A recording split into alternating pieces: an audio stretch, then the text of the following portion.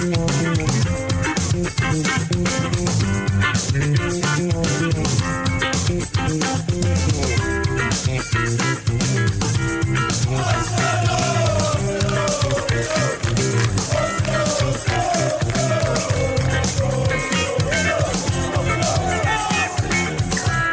now listening to the Arsenal Therapy Podcast. Hello and welcome back to the Arsenal Therapy Podcast. My name is Farhan, also known as Gunner since 96. And as always, joining me here this evening is Adam Keys. Adam, are you ready? I'm ready. Okay, here we go. Arsenal will spend £200 million this summer. Agree or disagree? Agree.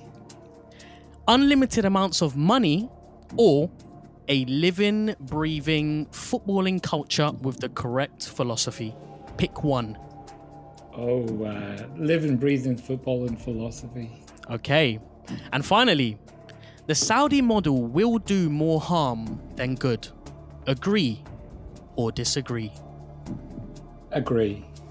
Oh, interesting. Okay, good stuff. And before we get chatting with Adam, I should also mention that for this bonus episode, we've got ourselves a very special guest. Yes, that's right. Joining us here this evening, it gives me immense pleasure to say that we've got Andrew Mangan, also known as Arsblog, in the building. Andrew, hold on, I didn't press the crowd cheer button. Give me a second. All right, calm down. We've only just started. Okay, Andrew, thanks for joining us this evening. How are you doing, my friend? Hey, guys. I'm good. I hope summer is treating you well so far. Yeah, it's actually been a really nice dry day today. I never thought I'd say this, but the grey weather, I've never been more happy to see grey skies. So, yeah, it's been pretty good where I am over here anyway. And look, it's great to have you here with us. But before we get into the show, I wanted to ask if you could maybe give our wonderful listeners an introduction into who you are, because I was under the impression that anyone who listens to anyone trying to replicate the years of your hard work would know who Arsblog is. But it seems as though there are actual living people who listen to this very show, Adam, and yet they haven't come across Arscast Extra. I know, crazy. They're missing out. Yeah, so, I mean, Andrew, it would be really nice if you could kind of give a little synopsis into kind of who you are. Well, I mean, look, first thing I'd say is that, there are so many podcasts and so many YouTube channels and so many really good Arsenal content creators out there that, new generations or the next generation, they find their own thing that brings them into it. And, I've been around for a while, so it's quite plausible that lots of people have not heard of who I am or what I do. But I have a website called Arsblog, which started in 2002. The podcast, which is called the Arscast, very imaginative, but that began in 2006. So we've been going a long time, and we're maybe a bit more on the traditional platforms, not as much on YouTube as some people are. We put the podcasts up there, but we don't really do video and what have you. So maybe that's part of it. But yeah, we do our stuff every week, and try and talk about Arsenal and do so with seriousness, but without taking it all too seriously, because there's fuck all we can do about any of it at the end of the day. We're all just fans. So that's my summation of what I do. So I hope that's okay. Yeah, that's brilliant. I actually had a question for you as you were speaking there. You've been going for a very, very long time, and it just strikes me that how consistent you've been over the years as well. What keeps you going, and how do you manage to churn out every week content, whether it be the Arscast Extra or the daily blogs as well? We've been doing this for a few years and we feel already quite exhausted from it, but tell us kind of give us an insight into the journey and what it's been like. I mean, I just don't know what else to do at this point in my life. I've been doing it so long and it's become so, part and parcel of what I do and my work that, it's just, I won't say habit, but, I get up every morning and I write a blog about Arsenal every single morning. And I kind of feel like a sense of responsibility to the people who read it every day, and that's part of what keeps me going. But like I said, it's just so ingrained in my daily routine that I would feel weird not doing it. If I go on holidays, I get some other people to do it, but for the most part, it's me doing it every day. So it's also because, like, at the end of the day, I am writing and talking about Arsenal, which is the club I've been supporting for my entire life. And it's basically my full-time job. And how lucky am I to have that, So that's kind of it. It's there.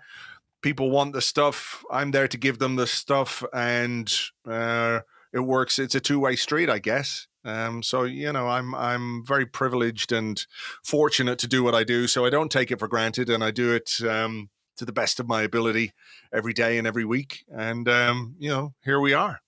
Here we are indeed. I never thought I'd see the day where you would be talking to ourselves, listeners and fans of the show. But here we are. It's what dreams are made of, I guess. We recorded a couple of days ago, and we tend to only record one episode every week. But we wanted to treat this as a special episode in the sense that, we're going to be speaking to you, and we wanted to pick your brains on themes and things and topics loosely related to Arsenal, as opposed to breaking news. It's been a few days since the Declan Rice saga, and it continues to go on. We got confirmation today that it looks as if Jorginho will be staying, so we can dabble in those things. But I was more interested in the overall picture of what's happening at Arsenal and what the goal looks like it will be going into next season. And I wanted to start off by talking about the loanee players that have just finished or they'll be coming at the end of their spells in the next 3 days. And they'll be coming back to Coney, or, we hope some of them will be anyway. So just wanted to kind of pick your brains and then maybe go through them to have a brief discussion on where their future is, whether it's at Arsenal or somewhere else. And I think it would be nice if we maybe started off with a really promising young prospect who was at Norwich City for the latter part of the season. And, a name that I feel like, anyway, we've almost forgotten about this young man, Marquinhos, who had somewhat of a successful spell at Norwich. Is he still at Brazil? Is he not? I don't think so.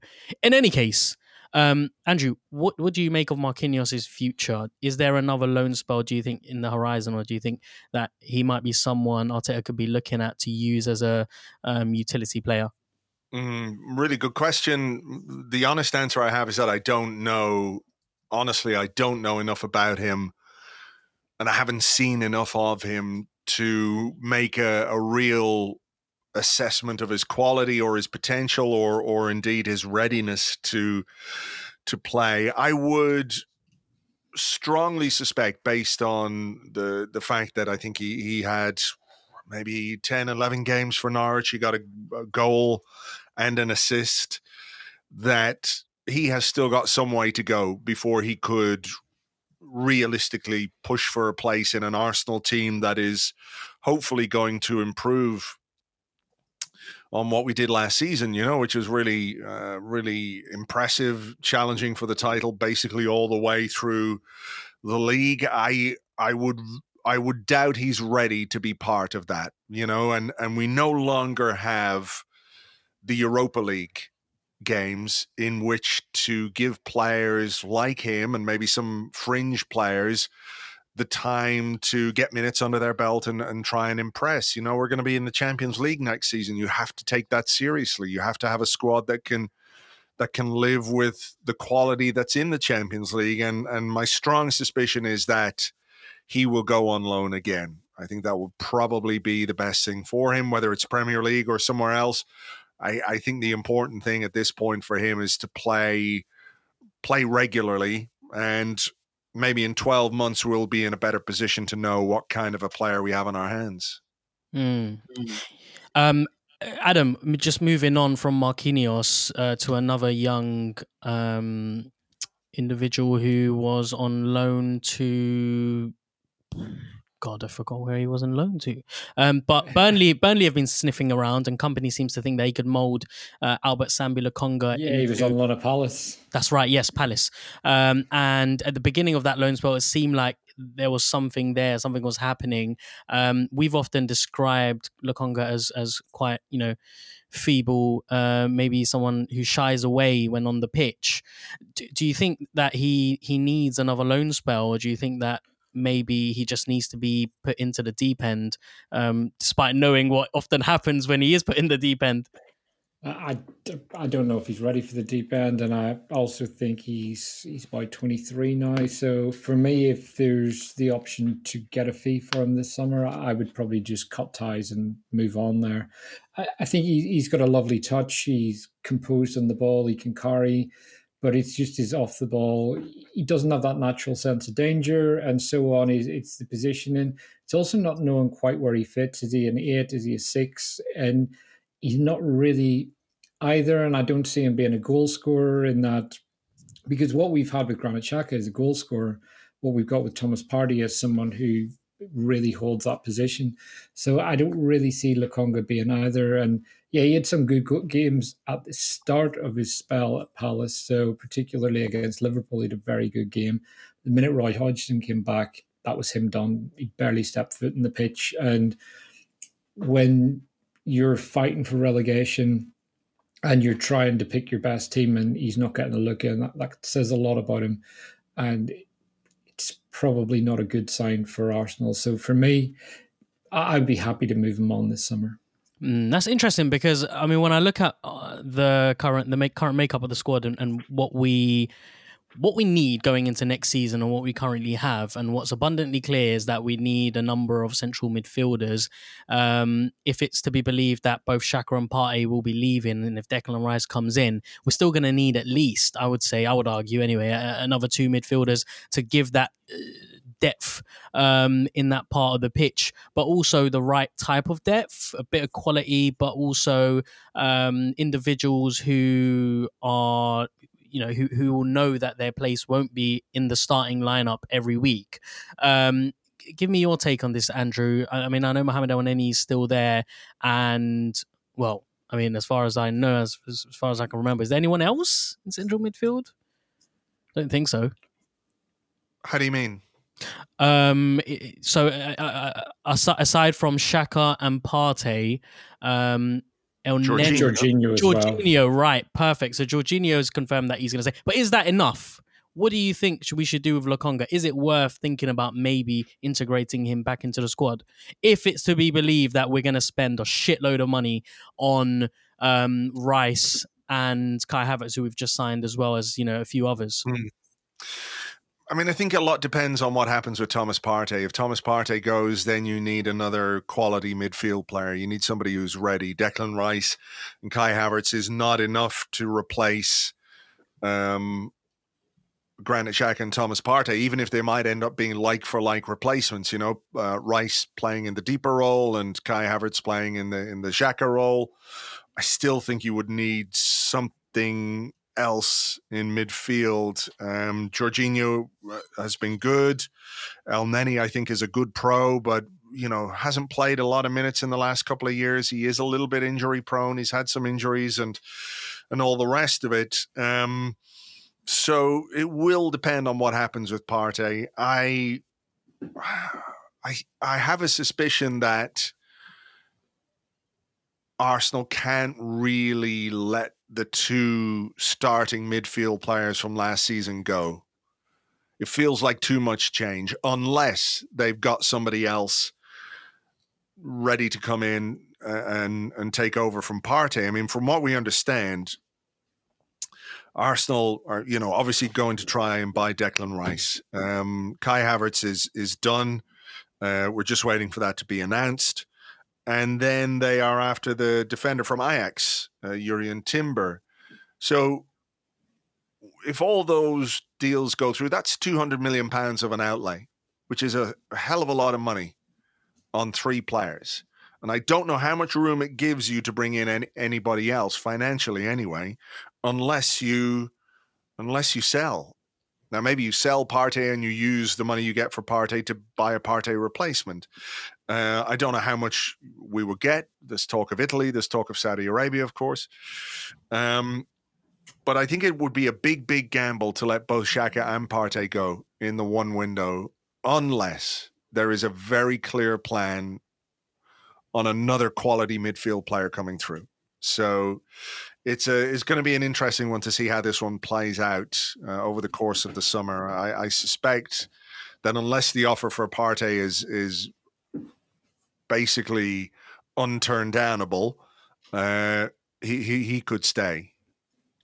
Yeah, and it's quite nerve-wracking, isn't it, to see both of our two very important individuals leave in the manner that they're leaving in, with Xhaka's fee reported to be very low, and if Partey was to depart over to Juve for the reported amount between, was it 15 to 17 mil? It would be crazy to see two of our best players leave on a fee of about 30 mil. Yeah, we can't do that.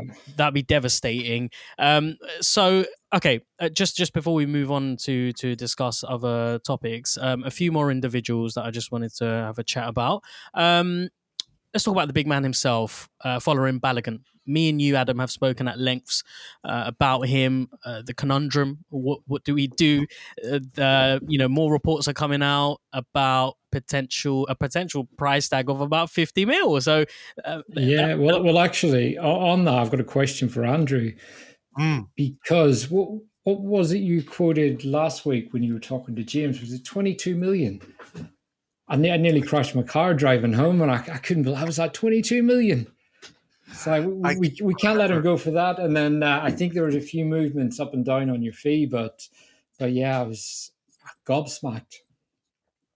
Well, I think this is going to be a fascinating one as well.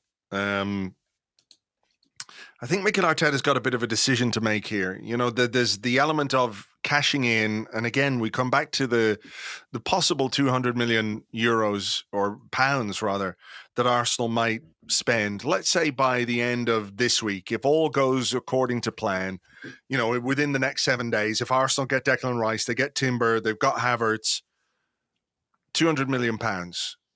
You've got to get something back in. You absolutely have to. There's no two ways about it. Now, there are other players who are in the departure lounge. You could talk about Kieran Tierney. You could talk about Rob Holding. You could talk about, who was I going to say? Nicolas Pepe. You could talk about Lokonga. But there's one hot property who you could probably guarantee a pretty good fee for, and that is Balogun after the season that he's had in France. And I just wonder if the demands of bringing in £100 million player have a knock-on effect for something like this, where maybe in an ordinary summer, in ideal circumstances, you hang on to this guy and you give him a chance and you see what he can do. But because he's real hot right now, to go Zoolander on the whole thing, he might well need to be sold, even if it wouldn't necessarily be the thing that we would want to do 100%. Does that make sense? So I have a feeling that the financial demands, because, you know, don't forget, we spent money on Trossard in January, we spent money on Kivior in January. We spent fairly big money last summer. We spent really big money the summer before. So Arsenal have been spending, and there has to be a point where that is balanced out by some incoming money. And I think he is the prime candidate to provide that for Arsenal this summer. Okay, well, just on the money topic, good segue to move on to another topic that I wanted to talk about is the reality of our financial situation and maybe the different types of models that we're seeing in the Premier League. You've got Chelsea, who were on the brink of really suffering maybe their own 115 charges, but bailed out, it seems, by the Saudis. In comparison, Yeah, I think there's something, I just read something a little bit earlier today, that the money that they've got in from the the players who have gone to Saudi Arabia can't be used to offset the FFP. Okay. Oh, interesting. I think I saw that somewhere, and I've got the article open somewhere, and I should have read it before we came on. But I don't think it's quite as cut and dried. I mean, it does look a bit dodgy and a bit suspicious, but I think there's something about where the money is coming from that means it can't be used to offset their. Yeah. Yeah, sorry, there's something just happened in the background. I heard a little click. I thought you just disappeared and into thin air, but no, you're still with us. No, I'm still here. Yeah, we're all good. Okay, so that's very interesting. That's music to my ears actually, because the reality. I mean, it seems that we have built this perception that Arsenal don't have the money, or Arsenal need to be really careful when they're spending money because we have X amount, or we have a limited amount of money to spend. Are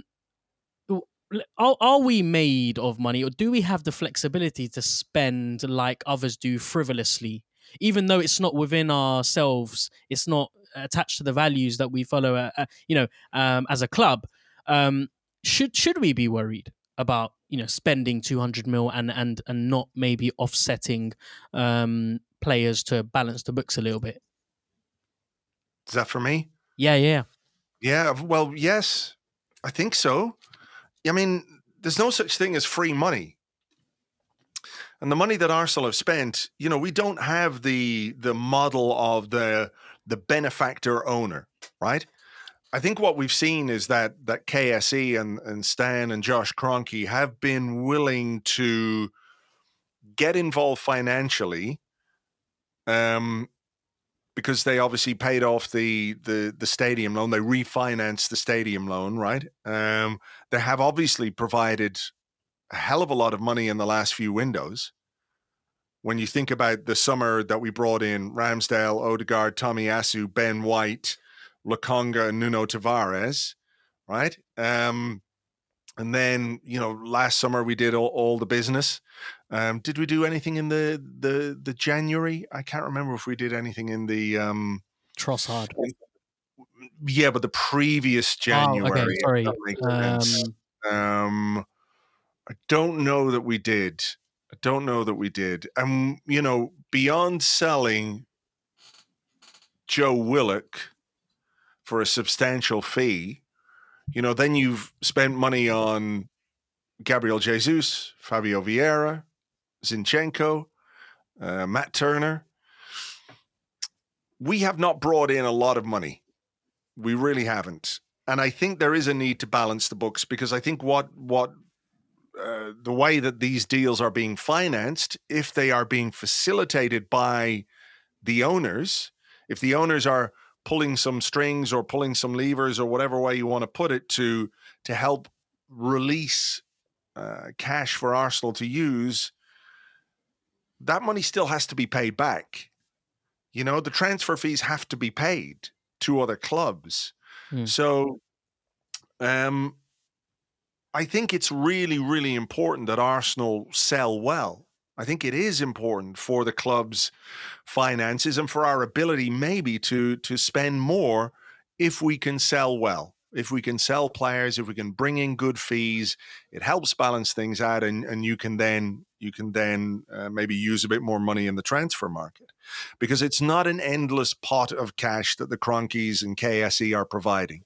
They're providing the facility to spend money, rather than Stan saying, you know what, I will buy you Gabriel Jesus, I will buy you Zinchenko, I will buy Declan Rice. Don't think for a second that the Declan Rice deal could happen without the Kroenkes, doing what they do, or as the owners making cash available. But it's not like that money is coming out of their pockets and going into the transfer fee. The way it did with Abramovich, for example, right? So, if Arsenal is a club that is going to be run as a self-sustaining model, all that kind of stuff, we have to start selling well, because we really haven't. When you look at some of the fees, that we've got in, they're pretty small beyond Joe Willock. There was 10 million for Guendouzi, 5 million for Torreira, 5 million for Bernd Leno. I think we got a couple of extra million because I think it was 3 million. We got an extra 2 million because Fulham stayed up. What else are we doing in the departure lounge? Not very much. Why do And you think that is? Why do you think Arsenal are unable? I mean, it seems like Arsenal are the only club in the Premier League who are unable to offload their players at a reasonable price. And that's something else I wanted to talk about. Are we respected by clubs during the transfer windows? Well, I think what it comes down to, I'm very interested to see how Manchester United sell players this summer, because I think they're in a slightly similar position where they've got a lot of players who are, on the down or considered somewhat damaged goods or who've had a bad period. And I think that is the reality of what Arsenal have had to contend with. They're trying to sell players that people don't really want or don't want to spend a great deal of money for. And that's a consequence. Yeah, and on big wages. Yeah, exactly. And we have had a collection of players come through the club or age their way through the club that have been really, really difficult to move on. Very, very difficult to sell.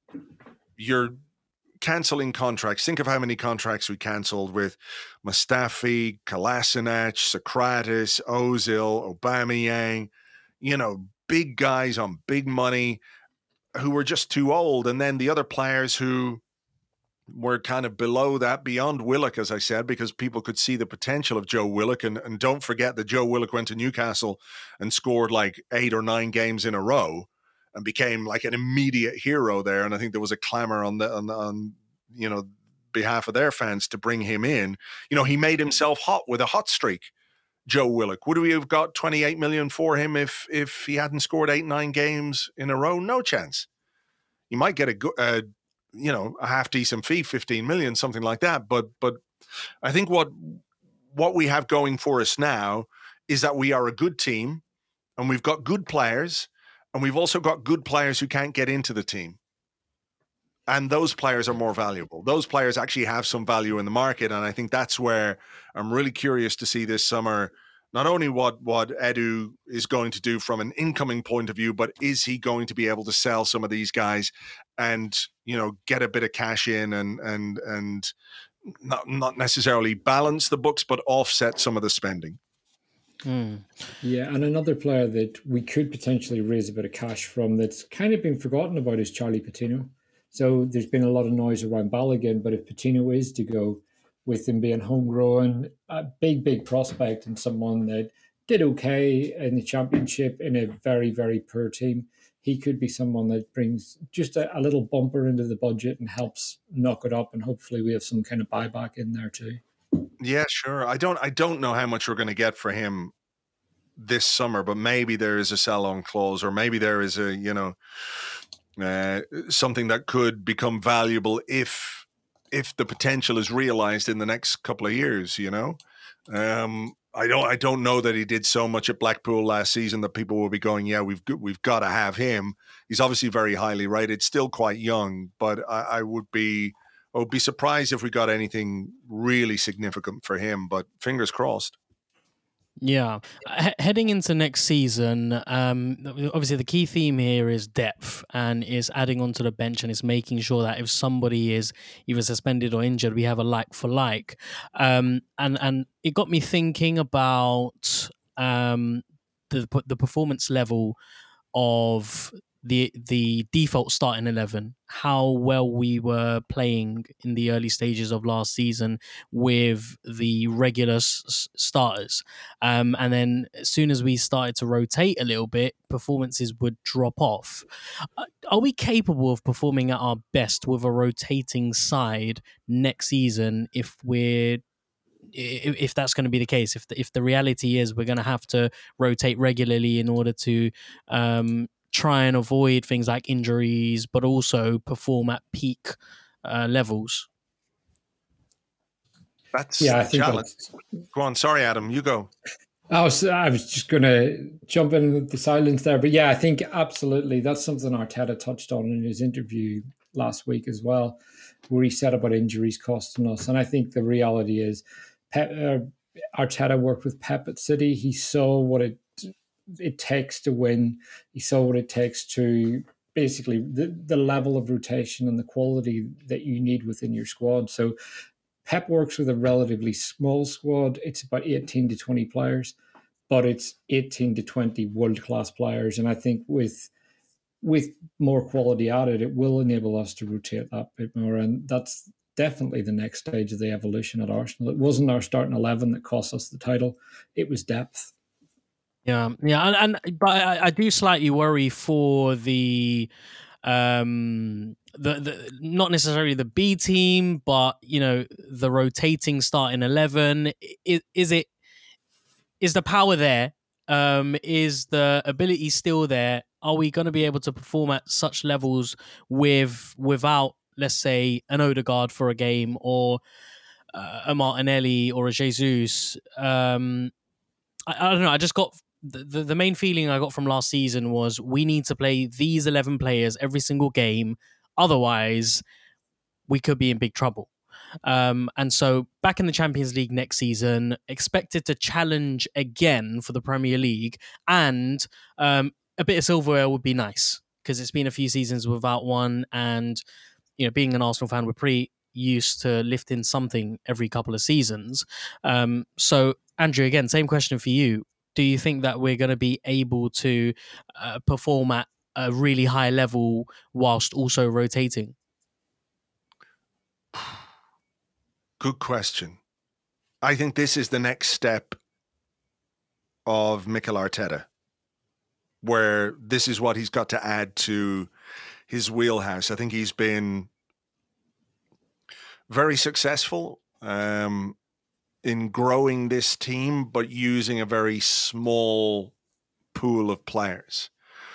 Like, his trusted group is quite small. And at the end of this season, or last season rather, he said something along the lines of, you have to have 22 or 24 players fit and ready to go in April and May. Now, I don't think we're going to have that. That's too many.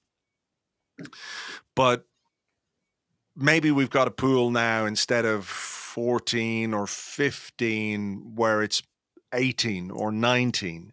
The challenge for Mikel Arteta is to use all of those players and to find ways of changing up his team, maybe changing his formation, certainly changing team selections and what have you with more frequency than we might like, and maintaining the level and the quality of the football that we play.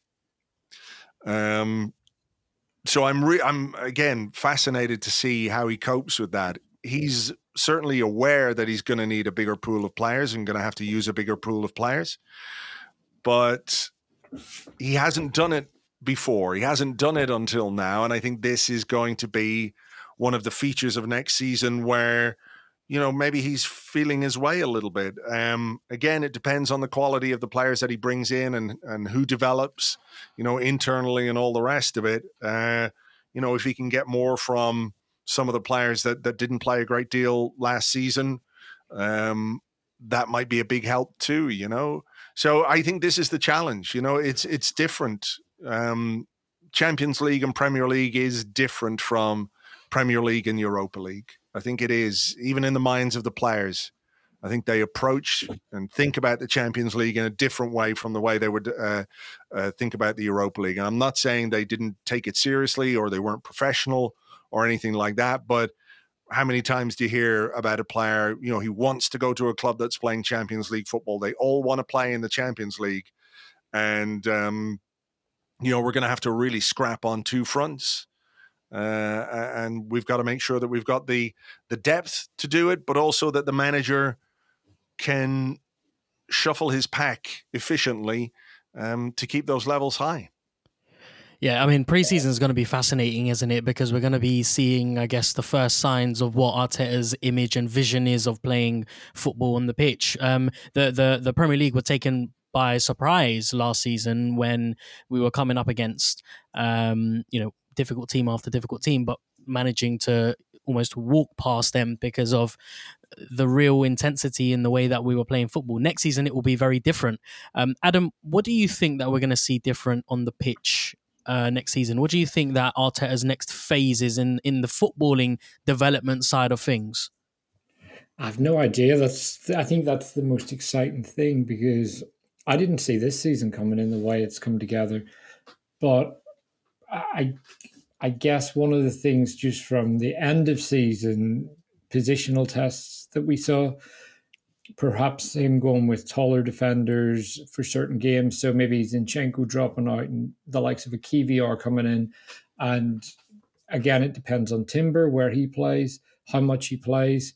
So I could imagine a bit of tinkering there where he solidifies the team for bigger games. But in terms of the build up in smaller games and outside the kind of cities and maybe a Liverpool, I can't see a huge amount changing. It's probably going to be hopefully more efficient, moving faster. The biggest thing that I think Arteta will want to see is less mistakes. So we conceded a lot of goals through individual mistakes, and we had to score a lot of goals because we conceded a lot.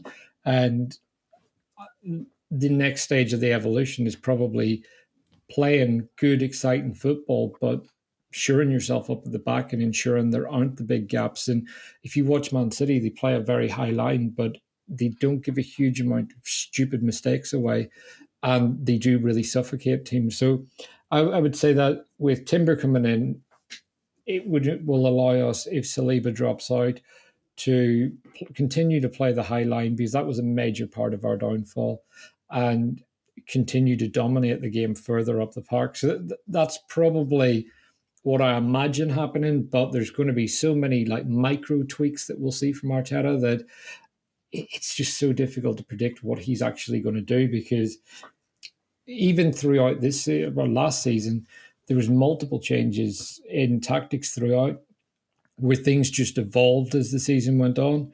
And I can expect the same happening this year. So it's very, very difficult. Even right now with what we were talking about with Partey and Xhaka, it's who replaces Granit Xhaka, because I personally just don't see Havertz as a number 8. And it'll be interesting to see how our midfield lines up with that in mind. So right now, I think it's probably too early to tell until we get the signings in. But the key thing I think Arteta will want is to concede less goals, because you can't concede as many as we did and go on and win a title.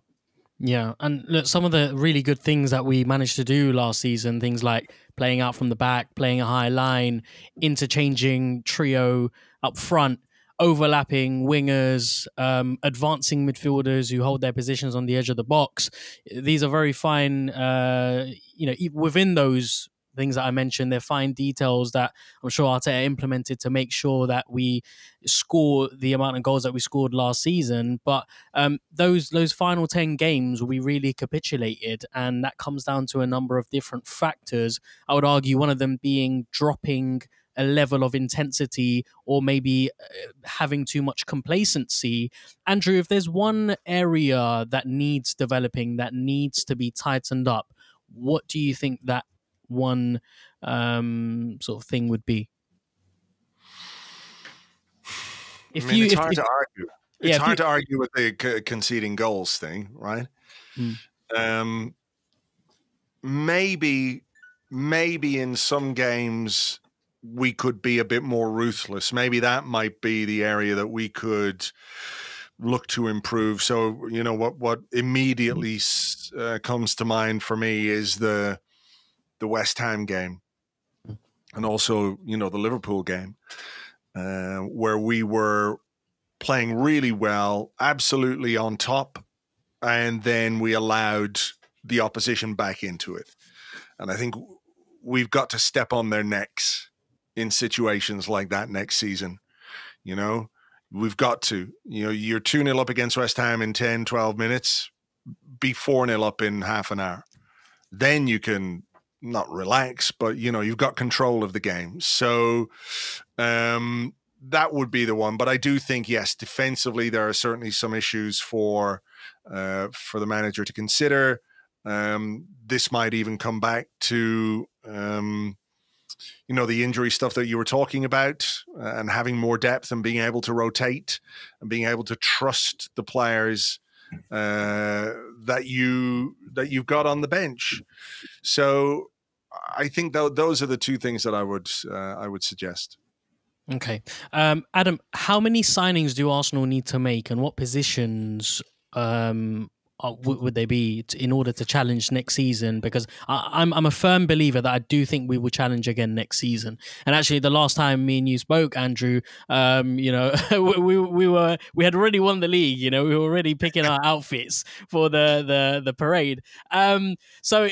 And then heartbreaking stuff at the back end of last season, but Adam, do you think that number one, how many signings do you think Arsenal are going to make, and what positions? And also number two, do you think the mental strength is there to go again?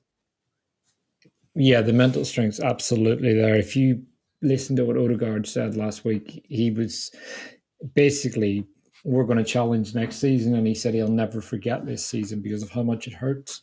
So I think a bit like missing out in top four, this group of players have a mentality that they want to go on and win. It's like they have one downfall, they're going to come back harder.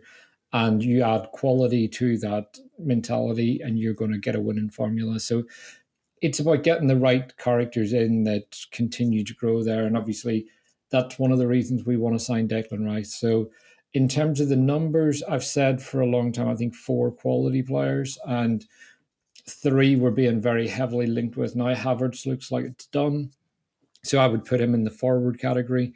Then Timber, our defensive signing, Rice, hopefully it happens, and I would like another midfielder. I agree very much with Andrew on that. So it's if we can get 4 players in, I think that solidifies us, and then potentially maybe a younger player that we're able to bring in that's not a big money signing. But again, there is it kind of depends on who leaves as well. If there was a surprise departure, because that could change things. But the only one I guess I really see is Kieran Tierney, and I can see maybe us not bringing in a left back to replace him and using a Tomiyasu or Kivior there, for example, or possibly even Timber, and then having multiple players that can fill across a few different positions.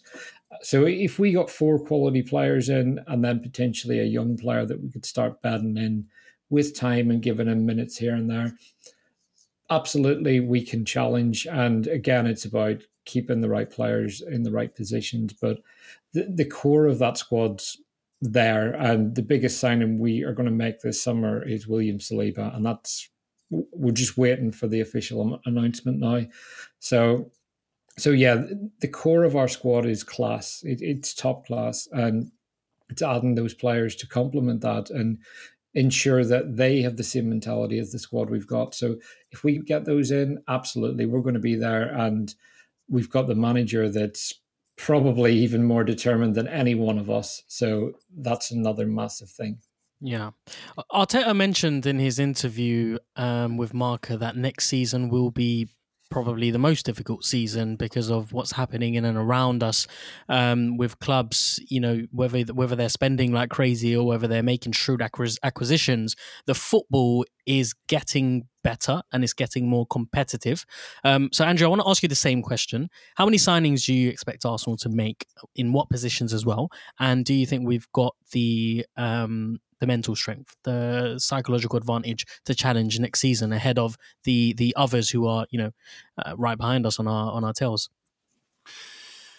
I think maybe in total we'll bring in 5. The 3 that have already been mooted, hopefully we can get those over the line. But I do think further spending will take place later in the window. I come back to the Partey thing. If Partey goes, then it's another midfielder has to come in. So there's 4. And I just would not be surprised if we brought in another wide attacking player, another winger. Would not surprise me in the slightest. I know there's a lot of talk about Reece Nelson and talk about his new contract. I'm not 100% convinced that that's going to happen. A lot of talk that it will, but we're running very quickly towards the point where his contract expires, which is in 3 days. So Nothing's happened yet, which is just a bit unusual. So we'll wait and see what the next couple of days brings. But I think 5 would not surprise me. It may well depend on outgoings as well. And do we have the mental strength? I mean, I think what we saw last season was in some ways a response to how the previous season ended, not making the top 4. I think that was a huge disappointment to this group of players. And I think they used that disappointment to improve and to, they used it as a motivation. And I think what happened last season, you could do exactly the same. You could do exactly the same, that you were taught a lesson by what happened, that anything other than basically perfection, you're not going to win the league. And if you want to win the league, you've got to raise your standards and raise your level and maintain the competitiveness from August all the way through to May. And we all know the reasons why it didn't quite happen for Arsenal, right? We don't need to go over those again. But I think the point is about using that pain and those scars to improve again next season. I think what Adam said about the core of the squad is absolutely spot on. It's good, it's young, it's hungry. They will want to do better, and I think yes, we can continue on this trajectory because why not? You look at how we played. You look at the players we've got. It's not an accident. It wasn't just a fluke. We've got good players. We've got a good manager, and this is a team, that's going places. So fingers crossed, we can continue next season as well. Yeah, and still a way to go before the season starts. Still lots of work to be done. Despite so much happening around us in terms of speculation and news, one can't feel a little bit hollow inside with the vacancy or the emptiness of the Emirates. The atmosphere that we managed to create last season, we're yearning for that again, aren't we, Adam? And in that, Arsenal have announced a bit of a change to the ticketing system. What are your thoughts on the red membership ballot system? Yeah, I mean, I hope it's going to be good. I'm going into it with optimism. So I was one of the many that struggled to get tickets last year. So I've been a silver member for about 15 years. And just last year was the first time I really struggled to get tickets. So I think anything that's implemented that will lead to positive change is good. And I like that the club are taking action. I know it's been met with mixed reviews, but it can't be any worse than last season. And I think the big thing for fans to remember is a lot of these third-party sites don't actually have the tickets that they're claiming to sell. So it's very easy to get outraged when we see third-party sites ripping us off for tickets, but just don't buy them. And hopefully we will get tickets the proper way through the club. So for me, any change that's going to hopefully lead to a fairer process is great. And hopefully they don't keep thinking I'm a robot every time I refresh my screen to try and get a ticket. Yeah, Andrew, you've written a piece about it on the website, on the blog, sorry. Do you think this is going to be a better system than what we had before? What kind of potential problems are we likely to see? Because it's yet to be tested out.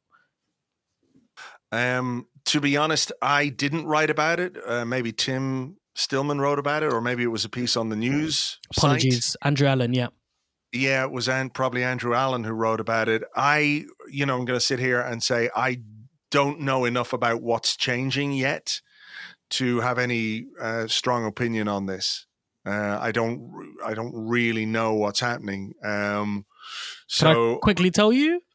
Just from the Arsenal, I understand there's sort of a ballot, yeah. But yeah, go ahead. Yeah, just from the Arsenal website itself, I think it's red membership ticket ballots for home fixtures will be held approximately 4 to 6 weeks prior to each fixture. Please note timings may be condensed around cup games and matches at the start of the season. That's the only bit of real important information on this. The rest of it is pretty much, you can make sense of it yourself. Yeah, I mean, look, I hope it is a way for people, more people to get access to tickets, particularly in a period where the team is good and demand is really high. I guess, like every ticketing system, there are going to be people who think it's good and people who might feel aggrieved because they've been going all the time and now all of a sudden it's more difficult for them to get tickets. But I have to hold my hands up on this one and say I haven't read up on this sufficiently to have a strong opinion on it one way or the other.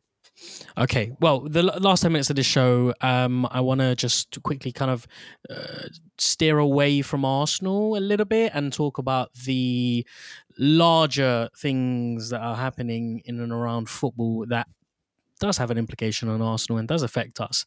And that is the crazy amount of money that's been spent. So we've spoken a lot about money and, how much Arsenal have spent and how much others have. But the big player in this is the Saudi League, who are coming in and signing a large number of really talented players. And I think this is the first time we're seeing this happen at such a large scale. I know China and Russia had their attempts, but this is on a really another grand scale. So I want to ask you, Andrew, Adam, you answered at the beginning that Saudi money is damaging the purity of global football. What are your opinions on this? Well, I mean, it's really very interesting, isn't it, that the Premier League as a financial powerhouse in world football is now facing, an existential threat from elsewhere. If Saudi Arabia wants to build their own league and develop the quality of players in their league, and by doing so, spending a lot of money to bring in, good players from Europe and around the world, they're perfectly within their rights to do that. It's just basically what the Premier League have been doing for years and years and years. They cherry pick the best players from all over, from every single country, from every single league. Beyond the superstar players at the superstar clubs, the Premier League just hoovers up everybody, every single player. And they blow everybody else out of the water financially. And now this is potentially what's going to happen to Premier League clubs. So from that perspective, it's very interesting. My concern would be what it does to the market. It's already a weird financial landscape that we're living in.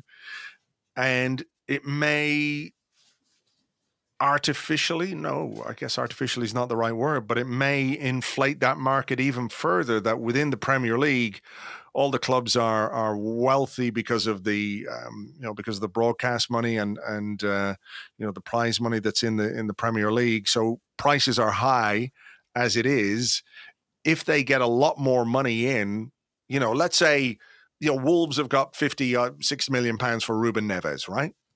Now, I know they had some financial problems and what have you, but let's say just imagine that they've got this £56 million and now they're going to go spend it somewhere.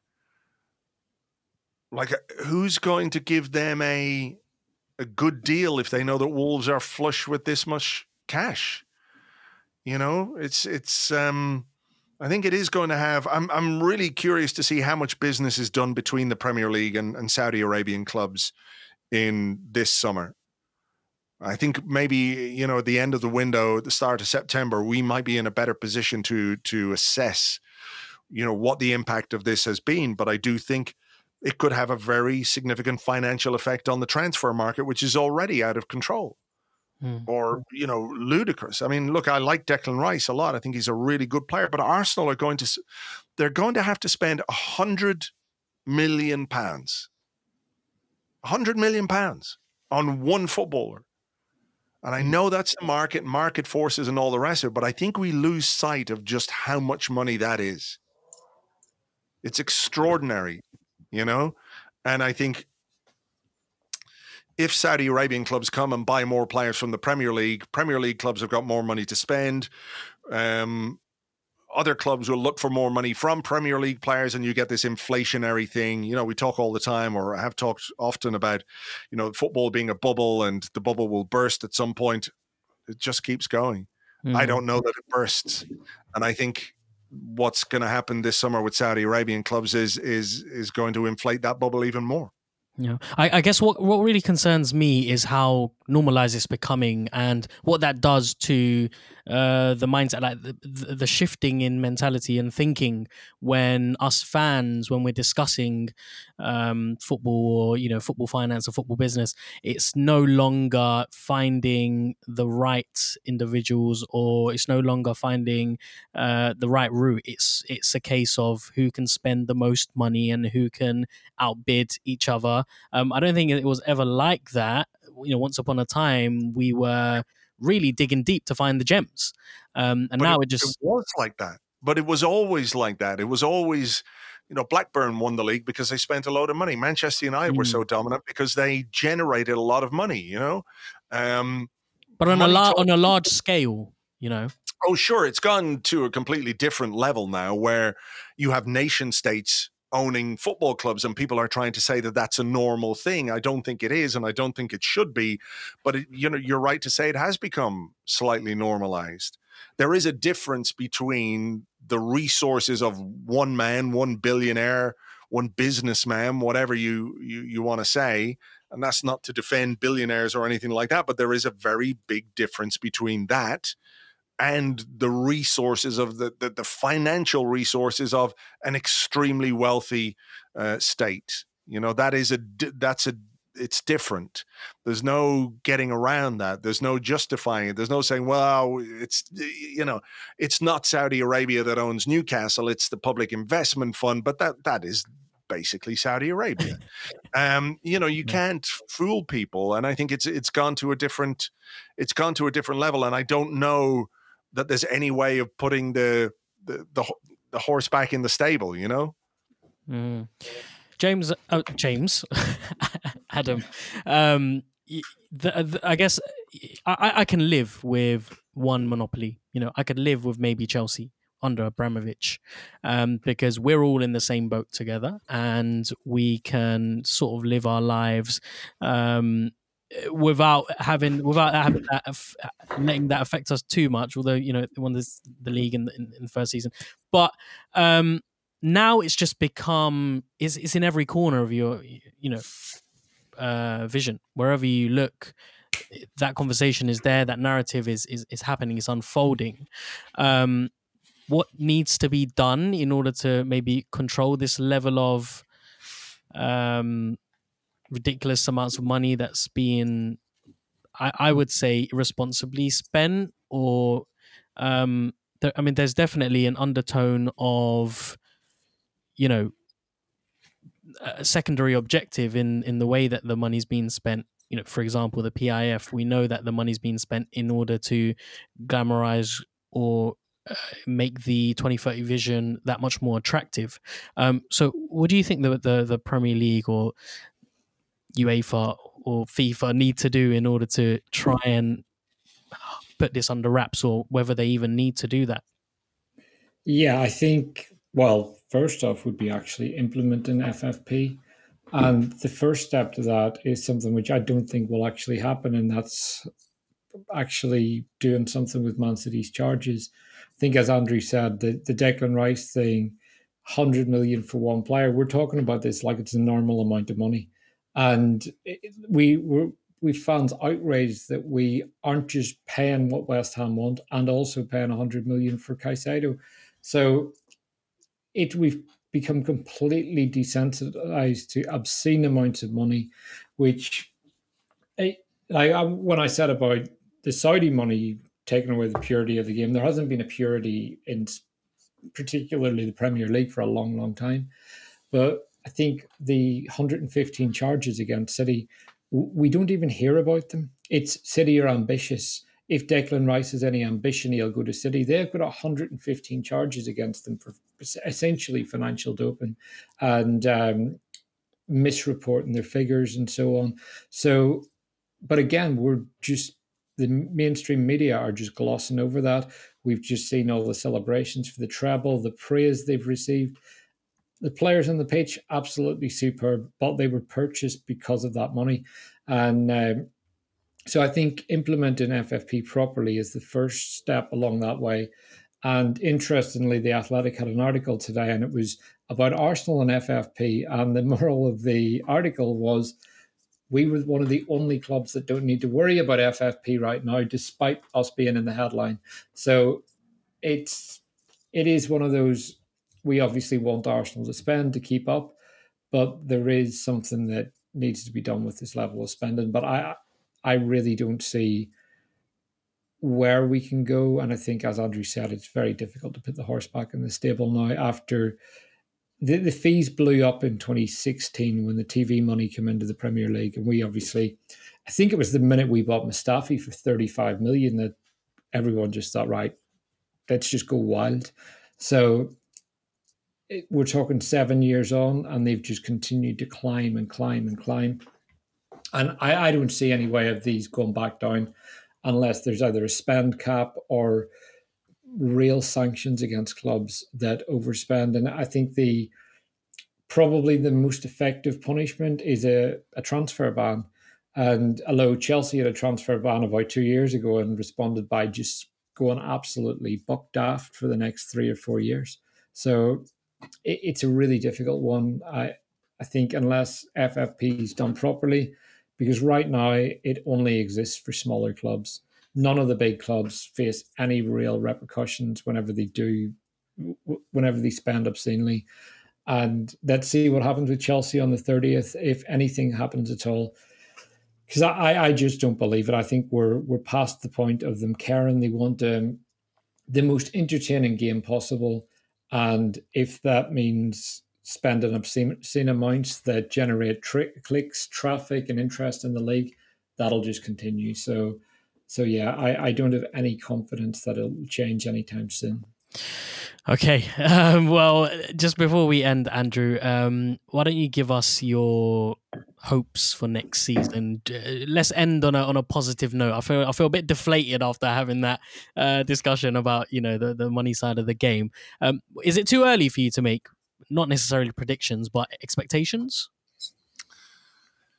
I mean, maybe, yeah, because we don't know the state of the squad and we don't know who's going to be.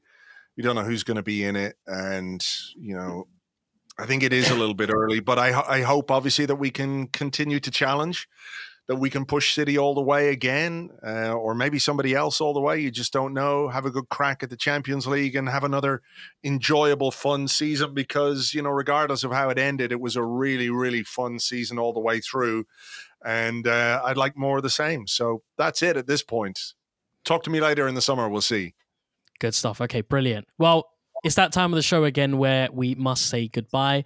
I want to say a massive thank you first and foremost to Andrew or Arsblog for taking the time out this evening to join us and to chat with us. You can find him on Twitter at Arsblog, and also make sure to check out the Arscast Extra on all the podcast streaming platforms. Andrew, anything in the pipeline that you want to tell us about? No. Sorry, no. Trying to live a quiet life. Yeah, exactly. I'm trying to just sort of take some distance with the summer. Obviously keep on top of everything, but not get sucked into the madness. So that's where I am. I'm just standing, looking over at all the craziness that's happening below me, and yeah. So for now, nothing. I'll let you know, though. If anything is stirring, I'll let you know. Don't worry. Wicked. Okay. Once again, I want to say a massive thank you to everyone who's listened up until this point. Thank you very, very much. If you did enjoy this episode, please do give us a 5-star review on Apple Podcasts and Spotify. Let us know what you thought of the show by reaching out to us on Twitter. You can find us over there at Arsenal Therapy. You can also find Adam over there at AdamKeys_, and you can find me over there at GunnerSince96. As always, we will be back next week to give you your usual weekly dose of Arsenal Therapy. But if you can't wait until then, head over to the Arsenal Therapy YouTube channel for the 15-minute show where we'll be taking you through all the latest bits of Arsenal updates every Tuesdays and Thursdays at 8:30 a.m. And yes, you guessed it, the show is indeed 15 minutes long. So until then, take care, have a great week, and we'll speak to you soon. Thank you very much. Bye-bye.